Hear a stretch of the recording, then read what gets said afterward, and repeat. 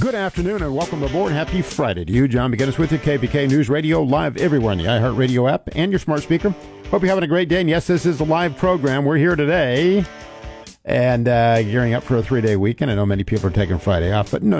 We got lots of things to talk about today. And I do want to start out with some good news that I neglected to mention yesterday, and that is that due to the work of some good, dedicated people in the state of California, I think chief among them, quite honestly, the California District Attorneys Association, and also appreciate City Councilman Jeff Harris, who was on the program the other day, to talk about the shortcomings of Senate Bill 262, Mr. Hertzberg's bill to effectively do away with cash bail in the state of California.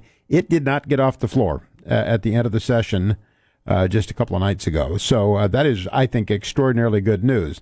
The bad news is that that ideological desire to have that become law in the state of California, in spite of the clear history that we've had here and the history in other states, most notably the state of New York, shows that it's such a horrific idea. I cannot for the life of me fathom why anybody would think it was wise or prudent or appropriate. Are there ways to look at bail on a case-by-case basis and recognize some potential injustice there? But I think there's so much said about bail that's not fully understood in terms of what its purpose is. It's not intended to be punitive. It's intended to ensure to the greatest extent possible that defendant makes their court appearance. And it's not just everybody that's grabbed off the street that is subject to arrest and put in a position where they have to raise bail, post bail to get out of custody. Not at all.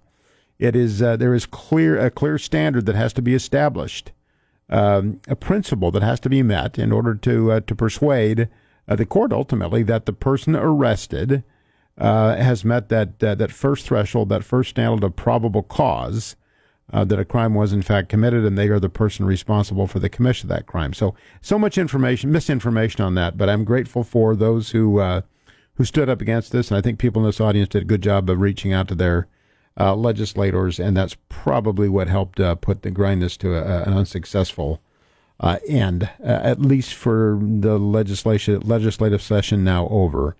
In other news, did you watch the president's speech last night? I bet you did not, and full disclosure, I would not have, but I did it because I wanted to be able to offer a little analysis of it for you today, so I did. About 12 hours ago. 12 and a half hours ago, I sat down to watch it, and I found it to be absolutely bizarre. I'm at a loss. I don't purport to be an imaging or marketing expert by any stretch of the imagination, but the lighting, if you haven't seen it, you've no doubt heard.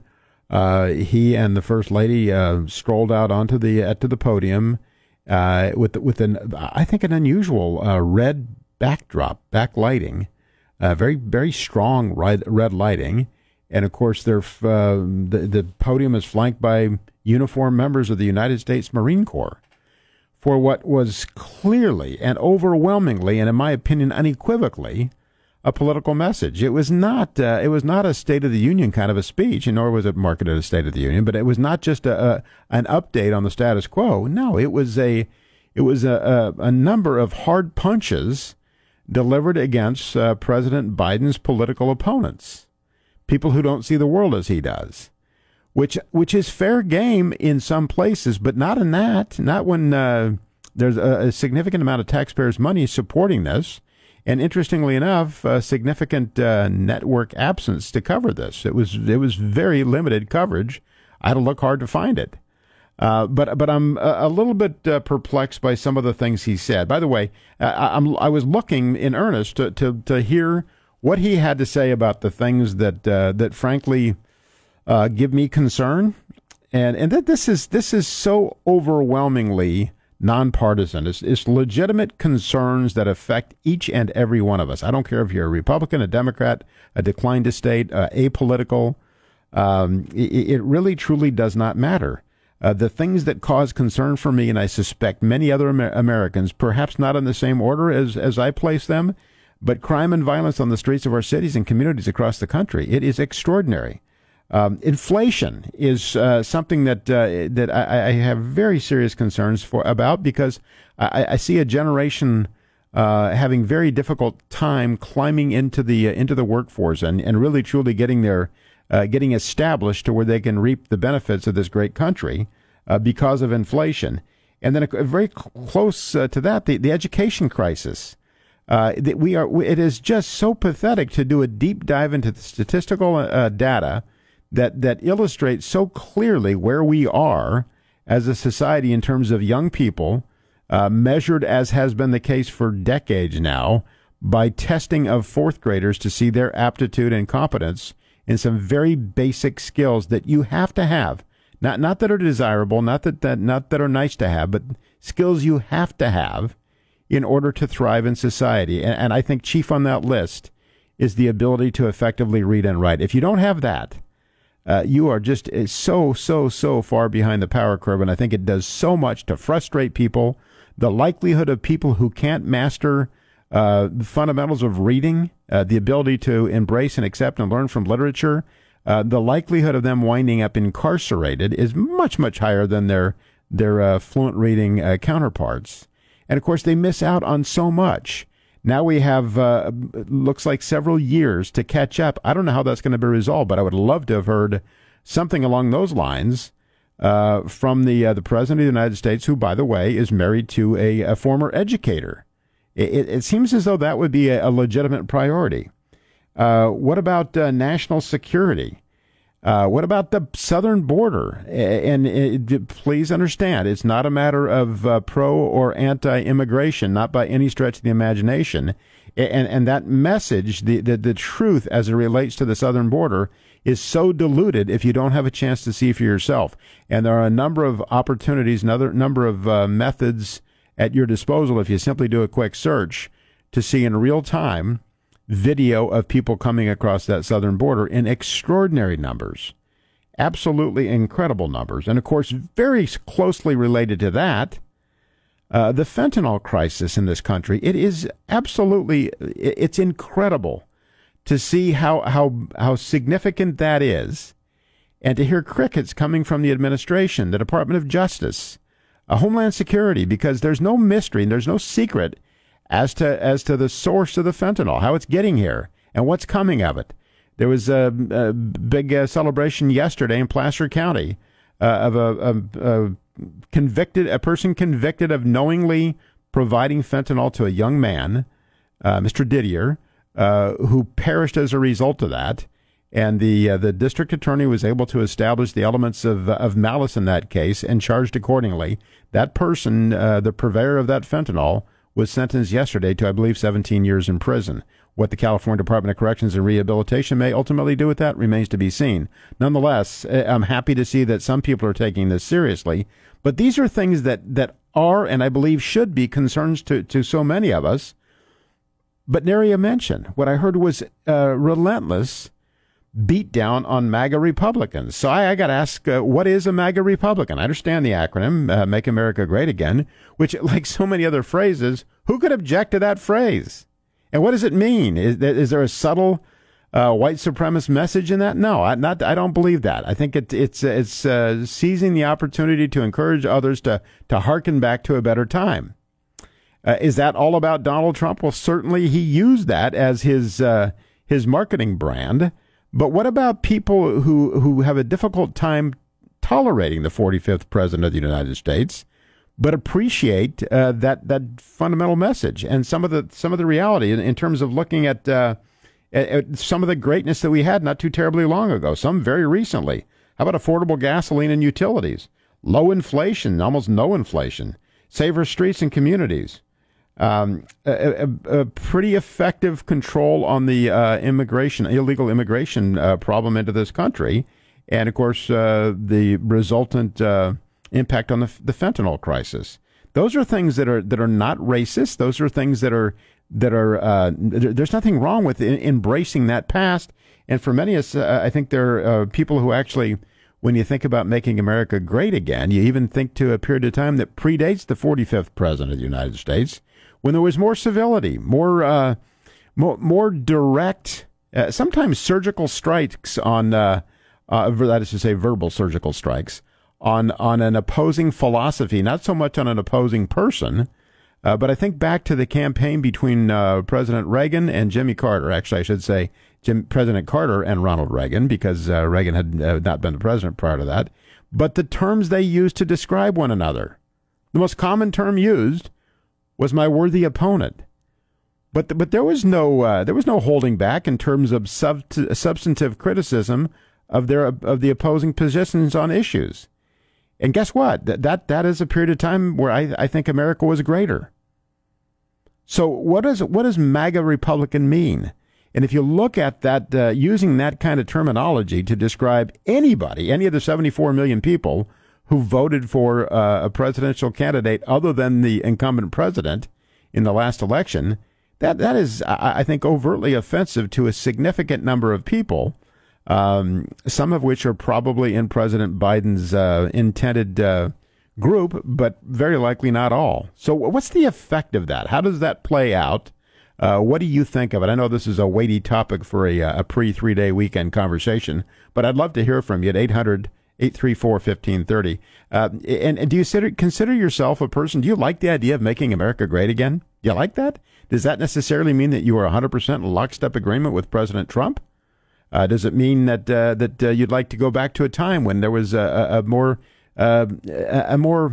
sophisticated style of communication? Because what we saw last night was not. It simply was not, and it was a bashing of an ideology that simply did not match that of the incumbent president. Your thoughts, 800-834-1530. Much more conversation coming up. Your calls right after this.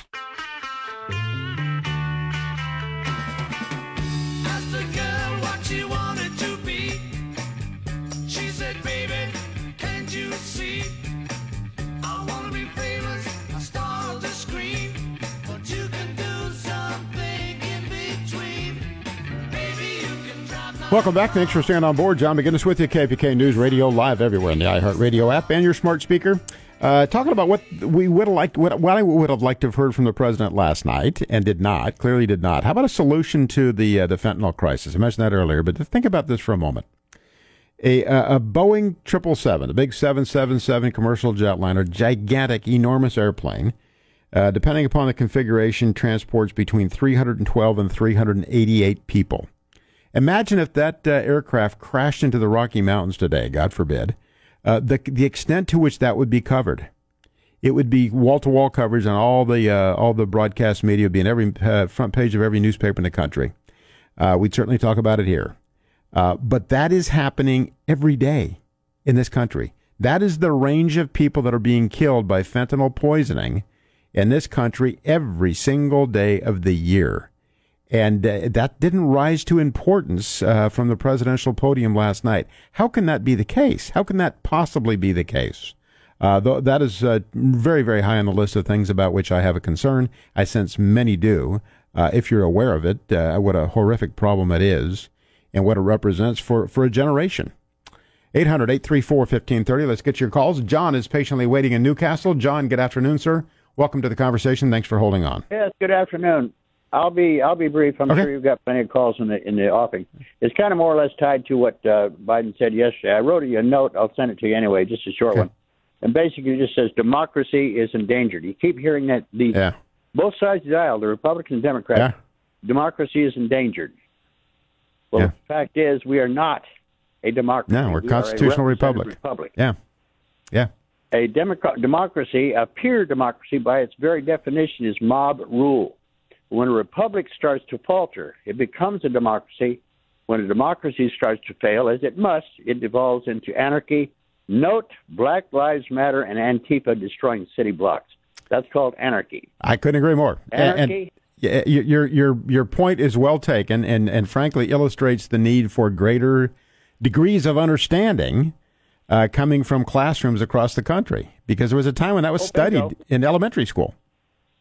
Yes, we did. Yeah. And the other thing about when anarchy starts to fail, it becomes chaos.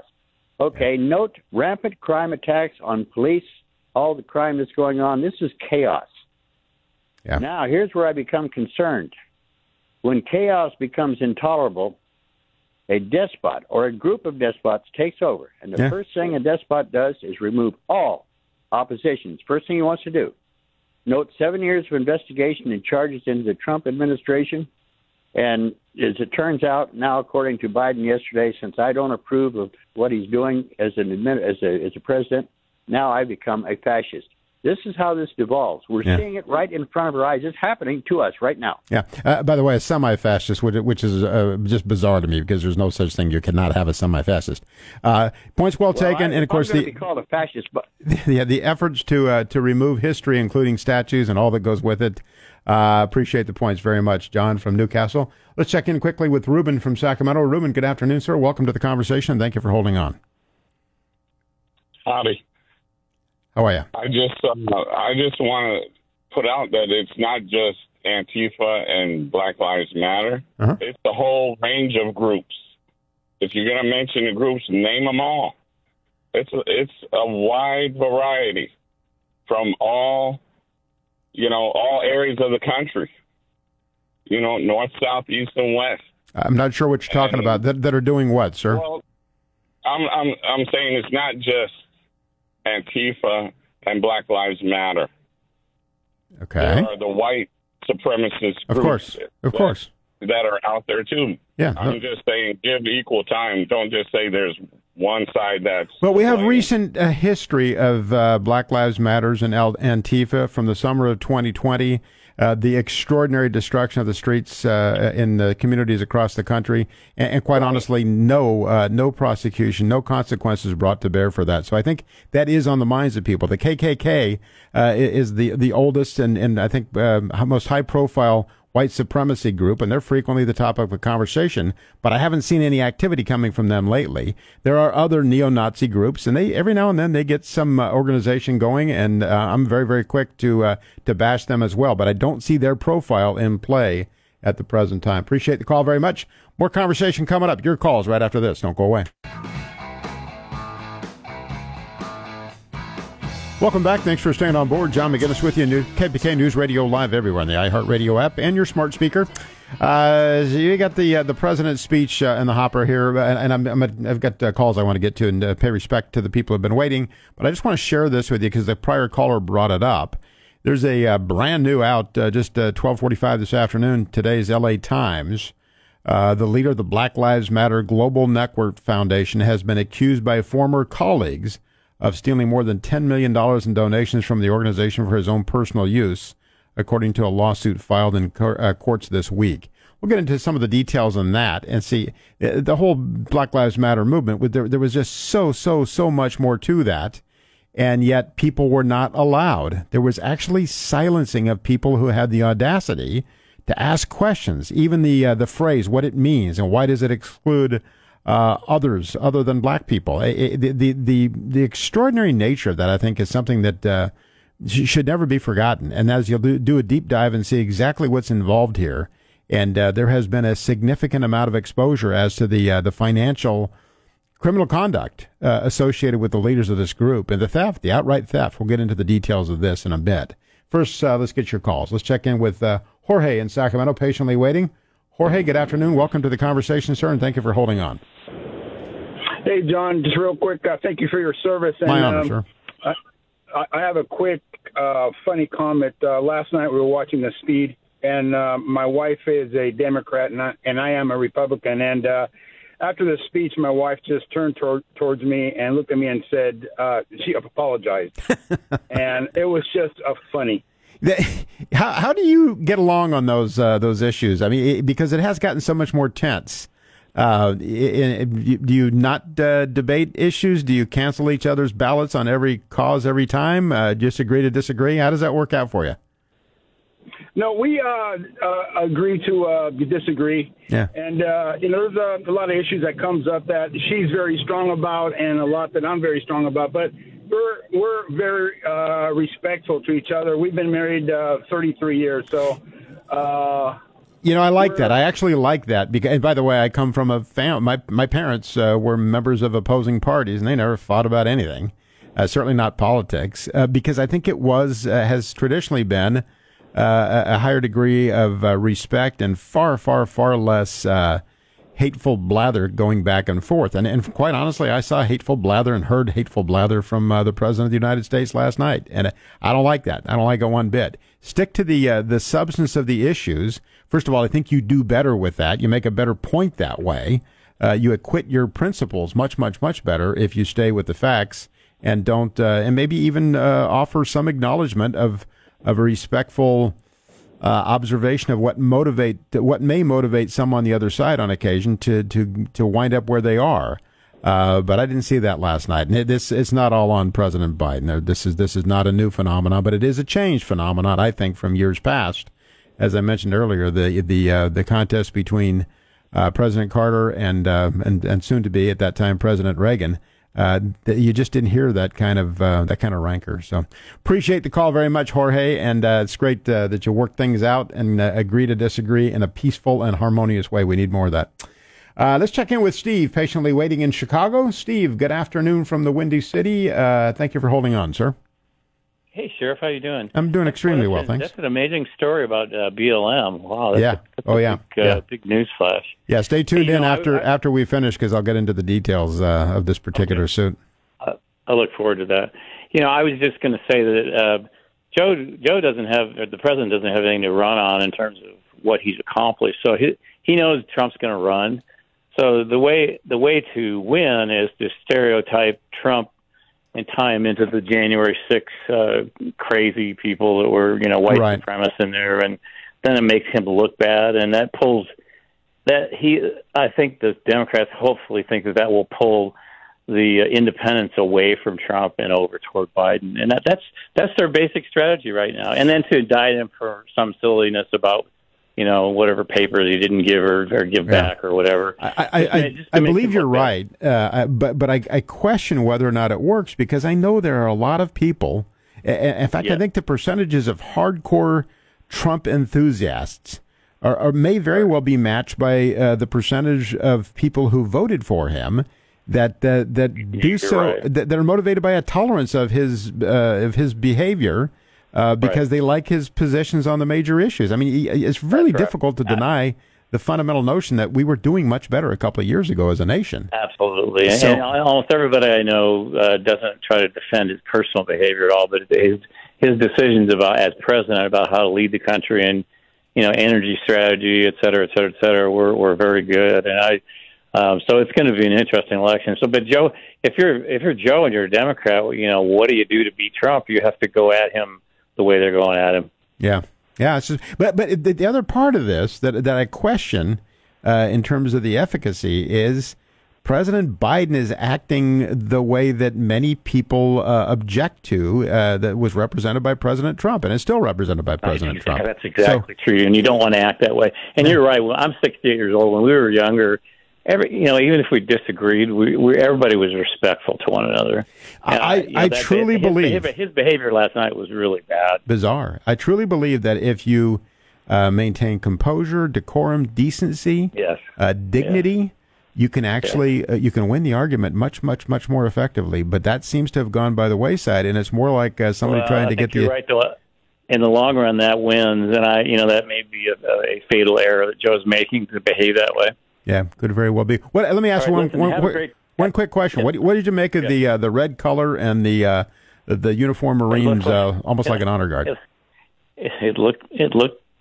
I had a friend that put something on. Somebody said if you put a little mustache on Joe, it would look just like the 1930 speech from who. So in fact, it was very bizarre. I don't know who picked that out, but it was very bizarre. Yeah, I know there are people who make their livelihood in marketing, and I'd love to get a professional marketer's analysis. They did a bad job. Yeah, I agree. I appreciate the call very much, Steve. Have a wonderful weekend, sir. Let's see. I get to calls in just a moment, but I do want to just kind of tee this off and give you a little more information on this piece about the Black Lives Matter and the Global Network Foundation. A man by the name of Shalamia Bowers was called out in court filings as a rogue administrator, a middleman turned usurper. Those are all quotes from the court documents, who siphoned contributions to the nonprofit activist group to use as his own, quote, personal piggy bank, end quote, according to the lawsuit filed in Los Angeles County Superior Court yesterday. His actions have led Black Lives Matter Global Network Foundation into multiple investigations by the Internal Revenue Service and various state attorneys general, blazing a path of irreparable harm to BLM in less than 18 months, the suit claims. While BLM leaders and movement workers were on the street risking their lives, this is their assertions, Mr. Bowers remained in his cushy office devising a scheme of fraud and misrepresentation to break the implied in-fact contract between donors and BLM. The suit filed by Black Lives Matter Grassroots was light on details of Bowers' alleged theft of funds, but delved into the fissures within the network of Black Lives Matter groups, charting changes in leadership and power that left Bowers with tight control of the organization. Bowers and his group denied all of the claims, you would suspect that, of financial misconduct, and chastised those suing him for, quote, falling victim to the logic and social violence that fuels the legal system, end quote, and taking legal action against him. They would rather take the same steps out of our white oppressors and utilize the criminal legal system, which is propped up by white supremacy, parenthetically the same system they say they want to dismantle, to solve movement disputes. The Black Lives Matter Global Network Foundation Board of Directors said in a joint statement. Bowers is one of 3 members of the board.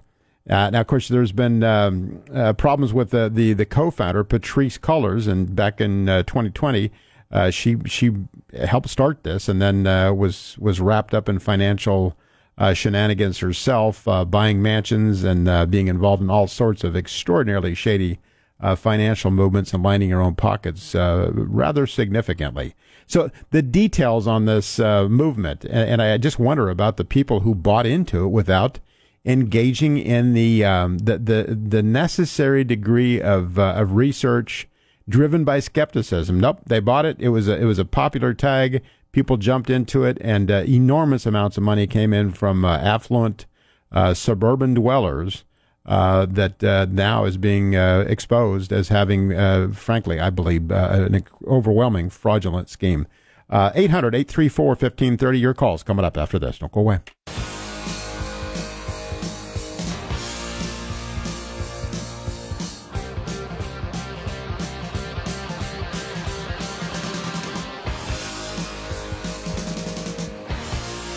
Welcome back. Thanks for staying on board. John McGinnis with you, KPK News Radio, live everywhere on the iHeartRadio app and your smart speaker.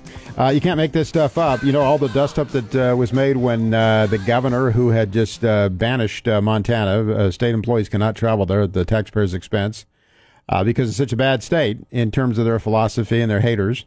But he chose to vacation there and by the way, took state resources there to protect him while he was on vacation in Montana. But now the New York Post has turned up an article that indicates that just about the time he was closing down the state of California in March of 2020, his own parents, who, by the way, have a vacation place in Montana that he visited on that family vacation in that evil, evil state of Montana, also bought and established residency in Florida in March of 2020, actually registering to vote there. So you can't make this stuff up. It's incredible. The state of California shut down for everybody but those who go to the French Laundry, and the governor's in-laws wisely recognize it's a good time to get out of here. Let's get to your calls. 800-834-1530. Brian in Sacramento. Brian, good afternoon, sir. Welcome to the conversation. Good afternoon. Thank you for taking my call. I coached kids for 9 years and young adults for 5 years soccer. I care a lot about kids. Every time I watch Fox News, there's a 16-year-old, 17-year-old boy that accidentally thought is getting a pain medication, dies from fentanyl. And that, and also the sex changes, and they have experts. I can't believe it. Experts that say if a little girl's standing and urinating, if a little boy has long hair, they have tendency for sex change. These two alone should be enough to walk away from Democrats, which I did. I don't care about Democrat, Republican. We need to protect our kids. Even prisoners look down on people that harm kids. Agreed. These two alone should be enough to show up and vote and get these people out. That is your points are well taken, and I'm familiar with the case you talk about out of Placer County, a young man by the name of Didier. And by the way, he is one of many. As I shared earlier, if you think about it in the terms of a 777, Boeing 777, a jumbo jetliner, crashing every single day, killing all passengers on board. That's what fentanyl poisoning deaths represent in this country. That is extraordinary, and to not recognize that as what it is.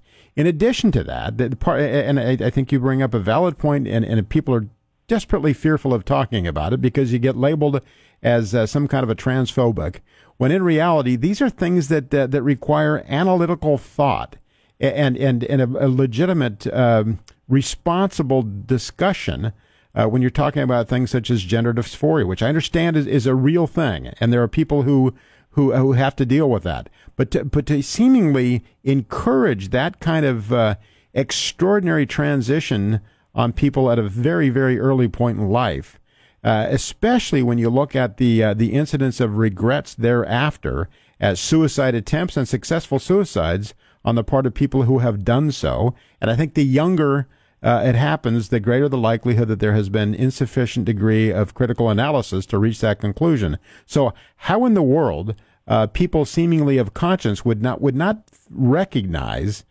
these two fundamentals you talk about, and the course that is the most pressing right now? Think about just do the simple math. You're looking at something close to the order of magnitude of 40,000 people before the end of this year dying in this country from fentanyl poisoning, and we're doing nothing to stop the flow of that poison into this country. And it did not rise to the president's priorities last night when he went about bashing those who see the world differently than he does. And I have a very difficult time with that. Correct. As adults, our job is to protect our young ones. He's doing nothing of that sort. He's a dictator, in my opinion. Well, I cannot for the life of me figure out how this makes good sense. Why people are motivated to act in this way. I suspect, and it's because I am a skeptic by nature, but I suspect that it probably has something to do with an effort in a bizarre sort of way to maintain or get greater degrees of control over people. But the reality is, I think you make excellent points. And at one of them, there's not even a controversy. That fentanyl has to be cut off. We cannot have that flow coming into the country. The other takes more courage to approach. Hey, Brian, I appreciate the call very much. You're going to be the last thought of the day. That's it for me. But stick around because you have the lovely and talented Kitty O'Neill coming up next with the afternoon news. I'll be back here with you on Tuesday. Have a great one.